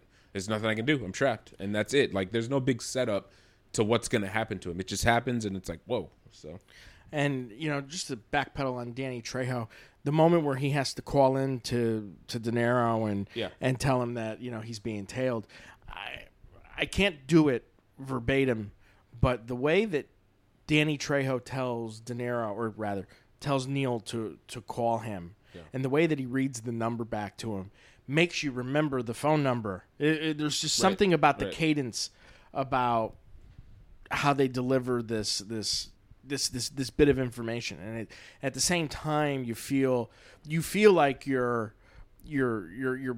part of the crew. It feels very authentic, and there's a lot of that in the piece. Yeah, I guess if I were to compare these two movies, Casino is the big operatic, colorful spectacle, and this is, in spite of the shootouts, the more quiet, grounded, kind of contemplative film. Yeah. They're very incredible study in contrast, but just in terms of comparing and contrasting the styles and temperaments of the directors of the two movies, because Scorsese, if anything, is probably the most operatic director of the last, at least American director of the last 30, 40 years, and Michael Mann's not trying to replicate that. He's going in a completely different direction where this is all basically just from the oral tradition of like Cops and Robbers in Chicago and all these stories that he was fascinated by. And this is also, to me, not that I mean, come on, I love Thief, but this was the start, the official. You found the pieces. Heat. This is my style, because you notice every other movie, even a movie that doesn't even require style, like The Insider, still has it. It all finally came from Heat. Like he was playing with. I mean, there's touches of Manhunter, Thief, but then it's like Last of the Mohicans is totally. It's not, but it is. It's not the same kind of visual style. So there's a lot of. The visual style continues on, through it. It's almost like he found his footing and his confidence. Yes. Yeah. From this point on. I mean, because of course, how can you not? You get to direct De Niro and Pacino in an incredible scene. Yeah. Like, even though... And then he gets Pacino again with his next film. They just dove right in. I think they chose, take 7, but they wanted to keep it fresh. No rehearsal. There's 2 cameras. Yeah, they just dove right in. Well, question for Mr. Cotto, is this Pacino's, not peak as an actor, but peak as a movie star? Because as you're watching it, he just got a facelift for the movie. He's still able to run and able to run quickly. He's got this energy and dynamism, the way he moves through a scene and the way the camera will follow him. But as I'm watching it, there's an energy and a virility to his performance that I don't know if he ever had again. Obviously, he's still got great work to come, but is this his last hoorah as a great leading man movie star, like a Clint Eastwood, John Wayne, icon? Because as I was watching it again the other day, I couldn't believe just how much charisma he had as a star, irrespective of his talents as an actor. I don't know. I mean, I really like Insomnia. I think that was a cool flick. I think that similar. It's a little Heat-esque. Yeah, I mean, he definitely runs around. No, in Insomnia, he's tired the whole movie, and in this, he's fucking jacked. That is true. Why'd I get mixed up with that bitch? Because she got a great ass. And you got your head all the way up it. Jesus. When I think of asses, woman's ass, something comes out of me. The whole time. But he does do some running in Insomnia. I mean, it might be a stunt guy, but I don't. But in this, you can tell he's running. He's running. Yeah. He's like early mid-50s when he did this, but he still got that. Yeah, he's 55. He still got that energy to him. Yeah, I mean, he had that energy, a few years before in Carlito's Way. Yeah, I mean, you can believe this is a cop who stays up all goddamn night following these guys. Yeah, because that's another interesting thing about. And he loves. Excuse me. Yeah, he has this energy, but he, in parts, not all the time, but in a good amount of parts, he also looks weathered, which feels just looking at him feels so exhausting because it's like, I know you're tired, you're trying to fight off that wall, like you have this energy, but it all comes, when he thinks it's over at first, it's like, I'm gonna go to the motel, I'm gonna sleep for a week, and it's like you really feel, by the time he says that, even though there's more shit to be done, it's not over. You feel that, you really, really feel the I think you need to rest. Yeah. But I don't know if there's something with the moment where he realizes they've been made, and he's smiling, and he's kind of turning in a circle. Okay, motherfucker. And there's this showmanship, and it's big. It's like, you are a fucking star. Like, he's obviously always been a great actor, but it's a great star moment, and I just feel so much joy while watching those moments where he's taking the spotlight and center stage and just having fun. Yeah, I guess I'm having a hard time thinking of an example. I mean, I do go back, I will say the insomnia thing again, but then even like there's these moments in The Insider where he's on point.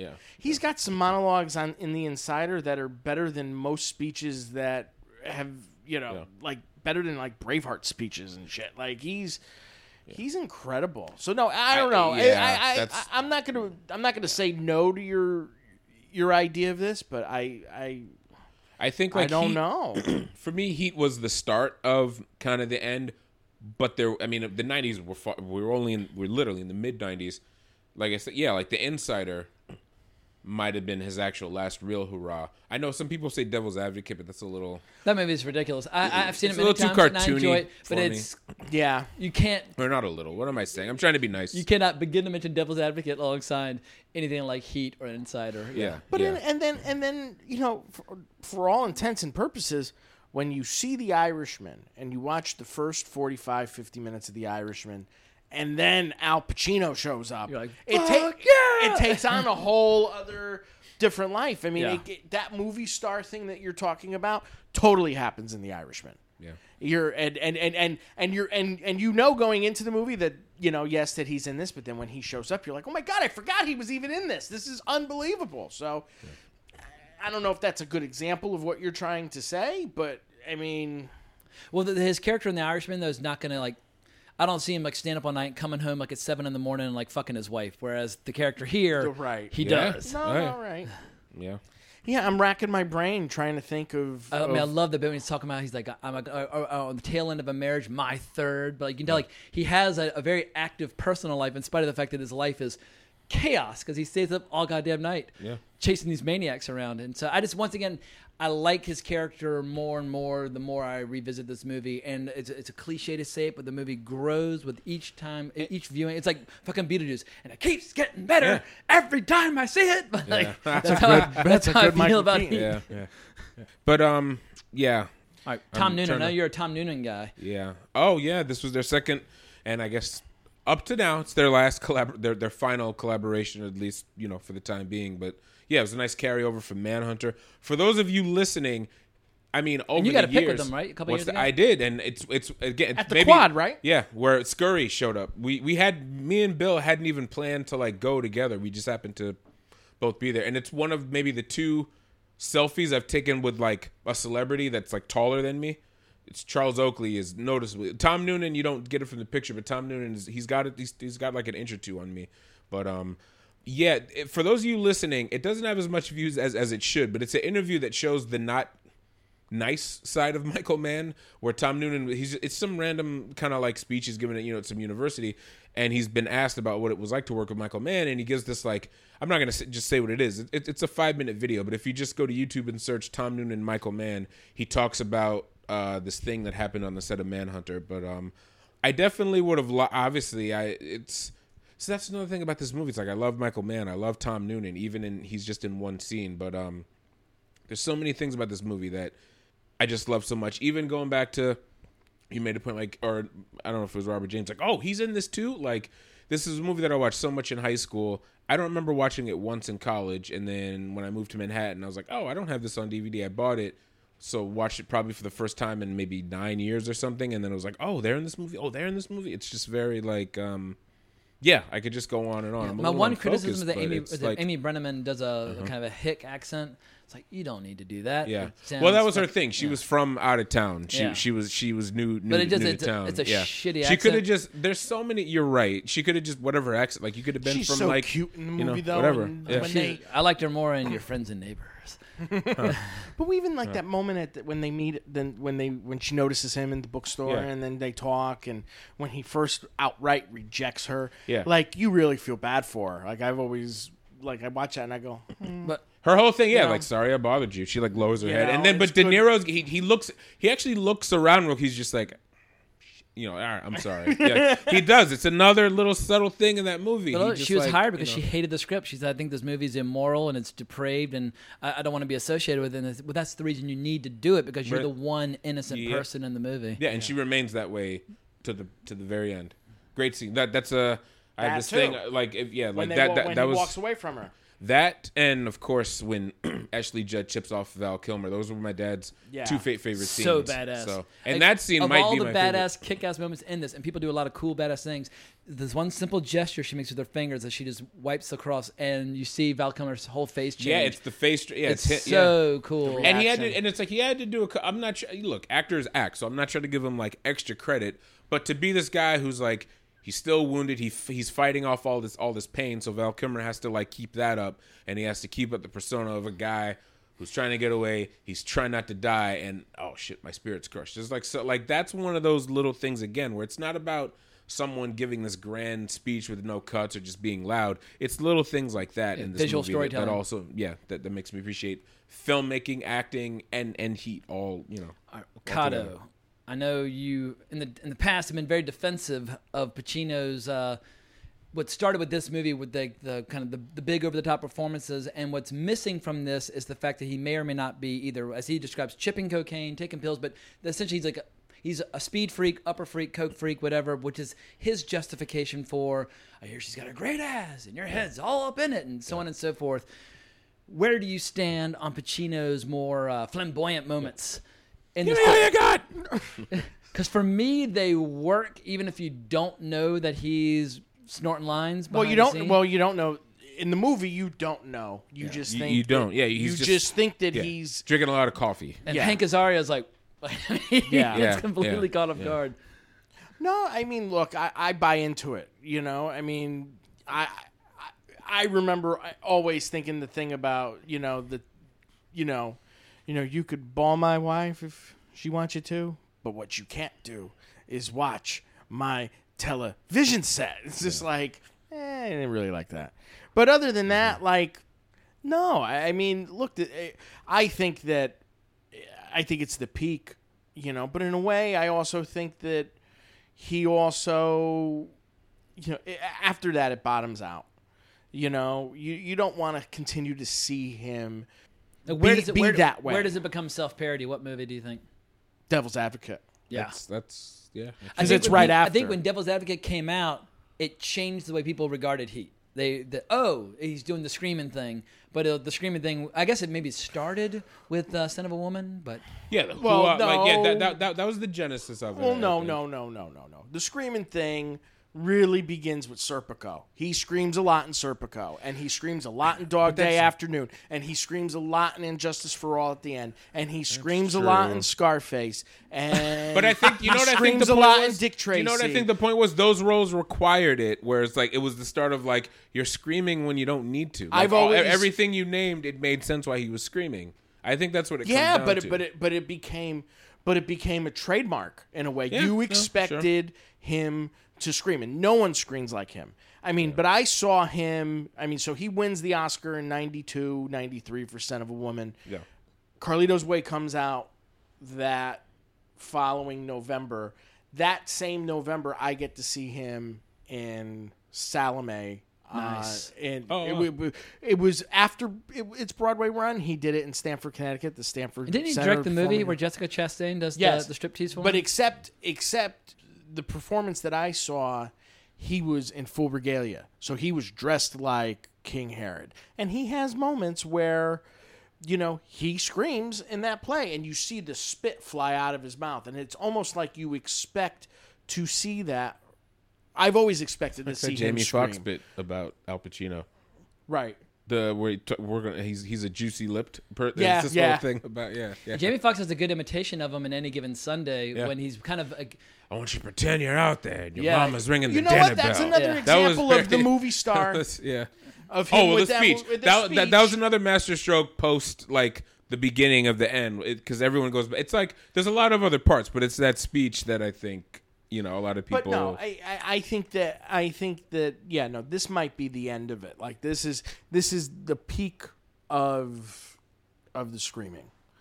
But I've always associated that with him. And and I think that's part. I think that's also part of the reason why. I mean, it's why De people Niro quote him so much. Like people in Carlito's as well. Like you think you're big time, you're gonna fucking die big time. Right. Or like Scarface, you're fucking with me, you're fucking with the best. And so people they love quoting this stuff because they get to scream. And that's when De Niro gets the edge on who's better, because De Niro doesn't need to scream to get his point across. It's all internal. Yeah. And not to say that Al can't do the internal work, of course, because if you've seen stuff like Angels in America or The Godfather, it's a quiet performance. Right, or Godfather 2 when Diane Keaton reveals to him that she had the abortion, or you don't know Jack. There's a lot of internal stuff going on there, but to me, no one is a better actor than Robert De Niro when it comes down to the eye thing.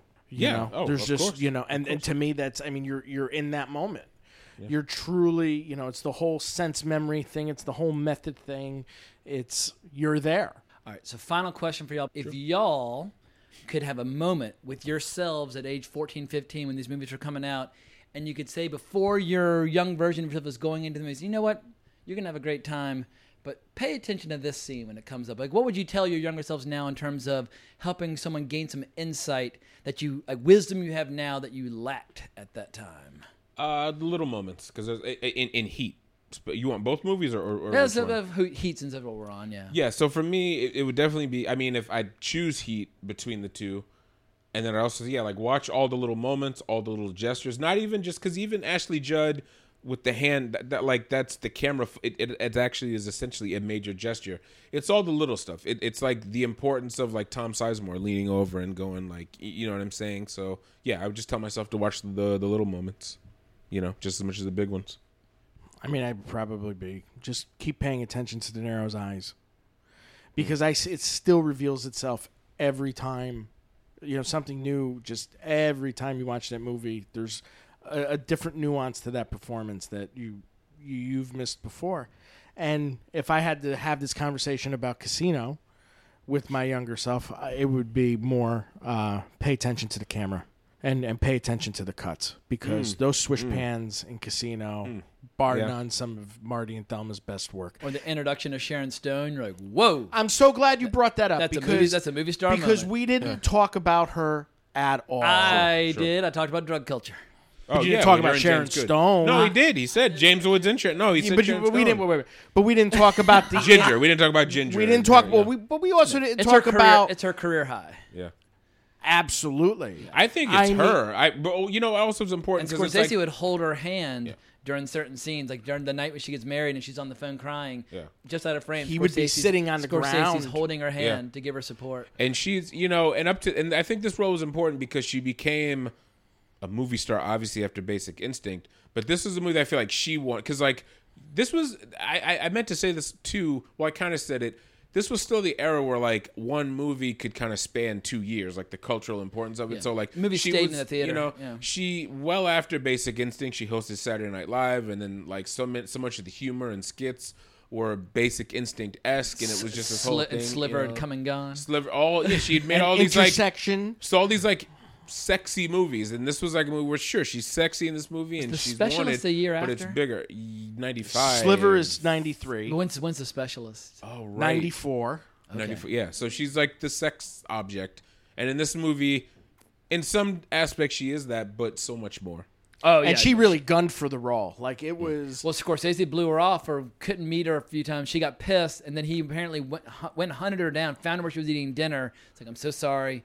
I really want you for this part. Yeah, she didn't believe it. Yeah. But she had also gone up for Raging Bull. She had also gone up to play Vicky LaMotta. Yeah. And remember, she's in Stardust Memories. She's the first thing you see in Stardust Memories. She was around. And there's 12 years in between Stardust Memories and Basic Instinct. Before Basic Instinct, she almost hung it up and went to law school. She's like, why am I doing this bullshit? But anyway, Total Recall. Why am I Steven Seagal's wife in Above the Law?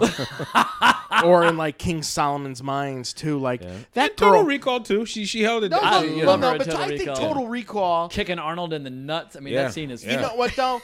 I think that's when I think people really discovered her. But that's the kind of role. That's the kind of performance that commands. And it plays to her strengths, and she's. No. It's a great. It took that same director to put her in another movie. Basic Arnold's Instinct. Girlfriend's that was your wife. She's a real bitch. bitch. Like, Yeah. it's just so great. But if I were to go back and tell my 19-year-old self what to do about these, first and foremost, I'd say see them in the theater, don't watch them on VHS, but I'd also say smoke just a hair less marijuana, and you will enjoy your movies more. I used to go into movies so comatose, fucked up, that I might as well just watch like a gray screen. Like it didn't even matter. I would cripple myself before I was thinking, I need to like make the experience as intense as humanly possible. Sure. I might just say, drink a shot of espresso, take one hit, and enjoy the movie, but don't just get completely, totally obliterated before watching each and every movie. But I spent a couple of years just in a deep, deep, deep haze. See, for me, I don't like going to the movies stoned in the initial viewing. You know, second viewing, no, fair game. So for me, it's always, that's why I enjoy going to revivals so much, because I take that opportunity to go get, nicely lifted and go and really immerse yourself. And yeah, I mean, the first time I saw Last Waltz, I was baked as hell, but I was also ripping lines. So I was in a very rare, special state. Whoa. And a friend of mine and I, who it was like being there. We were high fiving. We were like, "This is fucking awesome!" Like, we were losing our shit. I saw Last Waltz in Union Square on the re-release almost 20 years ago at this point, and I was in the front row, and that felt like being there. I was stone cold sober. Yeah. But that's just one of those experiences too. If you could see that on the big screen, I've seen it once on the big screen. A bunch of my relatives in town in LA, so I took them down to the Santa Monica Four, which I don't even know if it exists anymore. But nothing like that. Yeah, we saw it in the theater. It was cool. But for me, it's one of maybe the great concert movie. But it all depends on one's taste in music. But I know you and I have some overlap in our musical tastes. Yeah, no, and it's definitely it.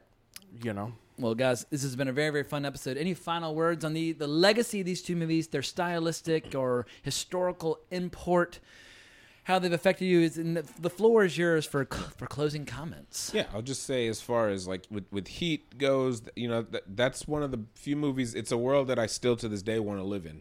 I really do. On which side? As a supporting character. No, just as an observer. I don't want to be on the cops. I don't want to. I just want to be, because they all go eat at the same restaurants apparently. That's true. And I want to hang out at De Niro's at Neil's house. I want to just like be out in LA at night.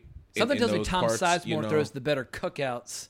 But, of course he does. Oh yeah, just judge him by. I mean, you get a brief glimpse into his house. Yeah, his family seems warm, whereas De Niro's life seems very lonely. Yeah. And even as far as like, I dabble in making music, like the music in Heat, not even necessarily the music, but just the atmosphere that is Heat, which is more than just sound, influences a lot of the way that I make music and listen to music. Just, I mean, the final Moby song music, with Moby. the Moby music, the way it crescendos at the end, that final shot, I'm getting goosebumps just talking about it. Yeah, I think that's maybe Moby's finest hour when it comes to music in cinema.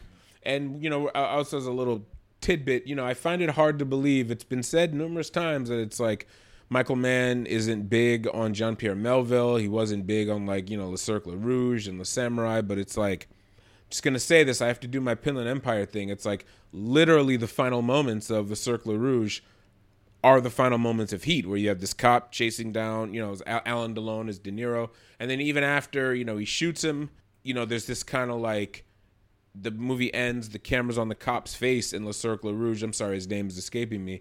And then, at the very end of Heat, he's just like, it's not the final frame, but he just takes this breath where it's just like. But it would have ruined the movie to have dialogue. It's all in the expressions. It's pure cinema. So I think Heat is so Melville-esque, even though apparently it's not, but it is. So yeah, I could go on forever about Heat, but final words, Mr. Cotto? Look, it's 25 years later, and I was an 8th grader, and now I'm almost 40, and it's funny how these movies have just taken on a life of their own, and they've influenced so many audiences since then, and they're massively enjoyable. If they're on TV, you can't turn them off. No matter how you felt about either one of them when they came out, at this point, they've stood, somewhat of a test of time. And for a long time, it was the last movie that Scorsese and De Niro made together. And for a long time, it was the only great movie that De Niro and Pacino appeared in together in the same screen,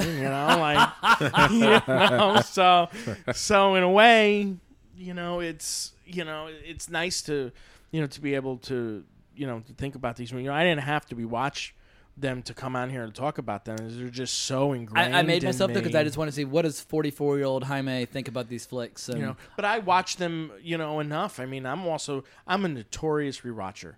And there will be nights where I'll, just be like, what, I really want to watch the shootout. Or, what, I really want to watch the scene of them in the diner. Or, what, I want to revisit the Can't You Hear Me Knocking thing. Or, what, I want to, the House of the Rising Sun killing at the end. Or just, or even just laugh at the scene where De Niro wants to have the equal amount of blueberries in each muffin. It's like, do you realize how much time that's going to take? It's fucking incredible. And... That's one of the great De Niro rages, because the smaller the issue, like the more delicious the rage becomes. And really, looking at Casino and Joe Pesci in it, and just how sinister he is in this, and it's very similar. Well, I think he's more evil in Goodfellas as opposed to this. Sure. He's definitely more. He's more fun in this. He's more evil in Goodfellas, I think. Oh, I thought he's. I mean this in a messed up way. He's fun in Goodfellas. But Goodfellas, he just feels so dangerous. So when he kills Spider, yeah, that's a point. Yeah, fair enough. And at least Yeah. And at least that Nicky Santoro's fucking Tommy DeVito doesn't fuck anybody in that movie. Yeah. And and that scene when Nicky Santoro takes the girl to like showing the kitchen and and he takes her out to show her the veal. Yeah, that's funny, classic. 2020 get you canceled at this point. Absolutely, but it also really just makes me appreciate Joe Pesci's work in The Irishman that much more, and just how special that was. Yeah, and here's the deal: because of our age, I think our generation is uniquely equipped to celebrate the 90s, and I think the 80s has everything that can be said about the 80s has been said at this point, and I've talked about this with Bill Scurry as well. It's time to really start shining a light on just how interesting the 90s were, from an independent scene, foreign film scene, big Hollywood scene, but it's time to really start giving the 90s their due, and I did it with like the Naughty 90s Nostalgia episode with Bill Scurry, but I really want to start calling attention to just how good this decade was. So anytime y'all want to talk 90s cinema, whether it's for an anniversary or not, I am your guy, because I feel like the 90s haven't even begun to get their due that they deserve. 1999 alone. I mean, look, the 90s, that was peak Todd Haynes. I mean, we're going to talk about another guy that's like my guy.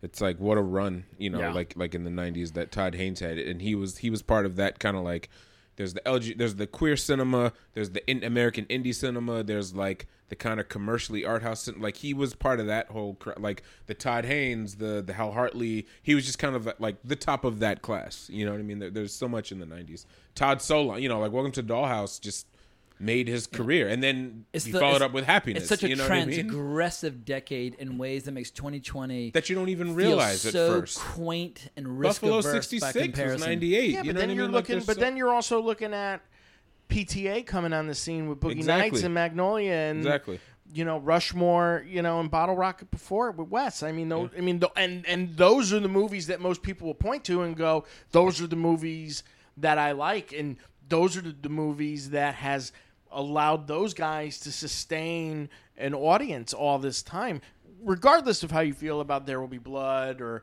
Tannenbaums or those, or the Grand Budapest Hotel or whatever. Like, those are the movies that that captured that audience and that captured a moment for And you had old timers from the 70s like Scorsese or Woody Allen or William Friedkin or whomever still doing good stuff. So I just feel like the 90s is underrated, and that we've got podcasts and platforms and whatnot, let's fucking start giving some 90s shout-outs. I completely agree, wholeheartedly. Cool. Well, anybody want to promote anything before we wrap things up? Yeah. I feel like between podcast appearances, my own podcast, as well as just like my regular tweeting of movie comparisons, I don't shout out to your Charles Burnett episode. Oh, that was really good. That was like a year in the making. So that was really check out episode 140 with Charles Burnett. But I still super regularly update my writing on Pinland Empire. I took my time with some. I immediately wrote about a couple of things from TIFF that finished last month, but now there were more special films that I needed to think about for a couple of weeks, and I've written about them. So I just wrote about this Mexican film Fauna, which it's only 72 minutes long, but it's really unique. It's like a condensed subdued version of Soderbergh's Schizopolis. Nice. Yeah. I love Schizopolis. It's weird. Another 90s gem. Exactly. Oh gosh. Yeah. So check out PinlandEmpire.com. If you up right now, it'll be there for a while. The School of Tarkovsky Part 26 is up. So that's how long I've been doing that whole series. So make sure check out Zebras in America at Pinland_Empire, but PinlandEmpire.com. I'm still putting up writing all the time. So, Mr. Cotto, you just had a starring role in a prestigious short film in New York. You want to promote your appearance? No. In the upcoming film? No, I mean, it was a walk-on. We really weren't supposed to talk about it. No. No, not really. No. I mean, I will plug, the radio show that I'm producing with Neil Sedaka. For those of you that don't know, I've been Neil's producer for about a decade at this point, and we have a monthly radio show on Sirius XM 50s on 5 called In the Key of Neil. This month's episode is about songs from the UK that either influenced him or is part of, has something to do within the legacy of Neil's career. Next month we have a really special doo-wop episode that I was able to get. We're playing Summertime by the Jamies, and I got Neil quoting Harvey Keitel and Fingers saying that it's the most musically inventive song of 1958. I love that movie. It's the greatest. It's one of the greatest things I've ever done. Just to have him say that Harvey Keitel says that it's the most musically inventive song in 1958. The connection between the two of them, though, is that they're from the same part of Brooklyn and they went to high school together. I fucking love Fingers. But shit. James Toback is radioactive, so people won't talk about him. But I love that movie. No matter what people might think about James Toback, Fingers is a fucking masterpiece. And as a heads up, I was with Rob. This was a long time ago. I was with Rob when I got to ask. I wanted to suggest. I know everyone has a knee-jerk reaction to a remake. But a great remake that comes with the director's approval, minus the ending, he said, The Beat That My Heart Skipped is such a great French kind of crime film, and it's a loose remake of Fingers. It's a semi-loose remake of Fingers that I definitely recommend. But watch Fingers first, no question. I caught Fingers on Turner Classic Movies at 2:15 at night at the beginning of the pandemic, and I stayed up the whole night watching it. And I don't blame it's just... It's a thunderous movie. It's unbelievable. There's a lot going on. There's a lot going on, and that's a movie that reveals itself as you get older, too. Yeah. Like all the weird, kinky sex shit toward the end, you're like, ooh, we're going into some strange terrain here. Or the guy staring at him in the restaurant, like, what is that about? Like, younger, it was like, why is he looking at him? It's like, that's something you definitely can read into as you get older. But yeah, it's a fascinating film. Or that line where he says to Tisa Farrow, he's like, well, what about that baby we just made? Like, my God. Yeah. Like, talk about the balls, and Harvey. It was just Harvey. And that's... We have to... That's peak Harvey. Well, that's peak Harvey. Yeah, our options... I don't even know if we should do a best of 2020 because it's been such a shitty fucking year, but y'all are welcome anytime to do our we career. Have to do the Harvey episode. I've got a top 10, but top 10 of 2019 was like... Fuck yeah, it's like fucking Scorsese and Terrence Malick and That's Tarantino. True. And this year it's like all the streaming. And now it's just like, I could, but my top 10 list of shows is going to be just fine. That's a good point. Yeah. Steve McQueen's 3 of the top 10, like for me, But I see the festival movies I already know for a fact I can't count. All that stuff will be released for people next year. Yeah. And they're going to consider it's not that, even some. And they're going to consider that TV. So. And I'll just go on record right now. If we're going to talk about current movies for just a quick second. I know that you reviewed The Trial of Chicago 7. And if you've seen The Trial of Chicago 7 and you like it, Mangrove blows it out of the water. You want to see a great, great, great piece of art about protest and...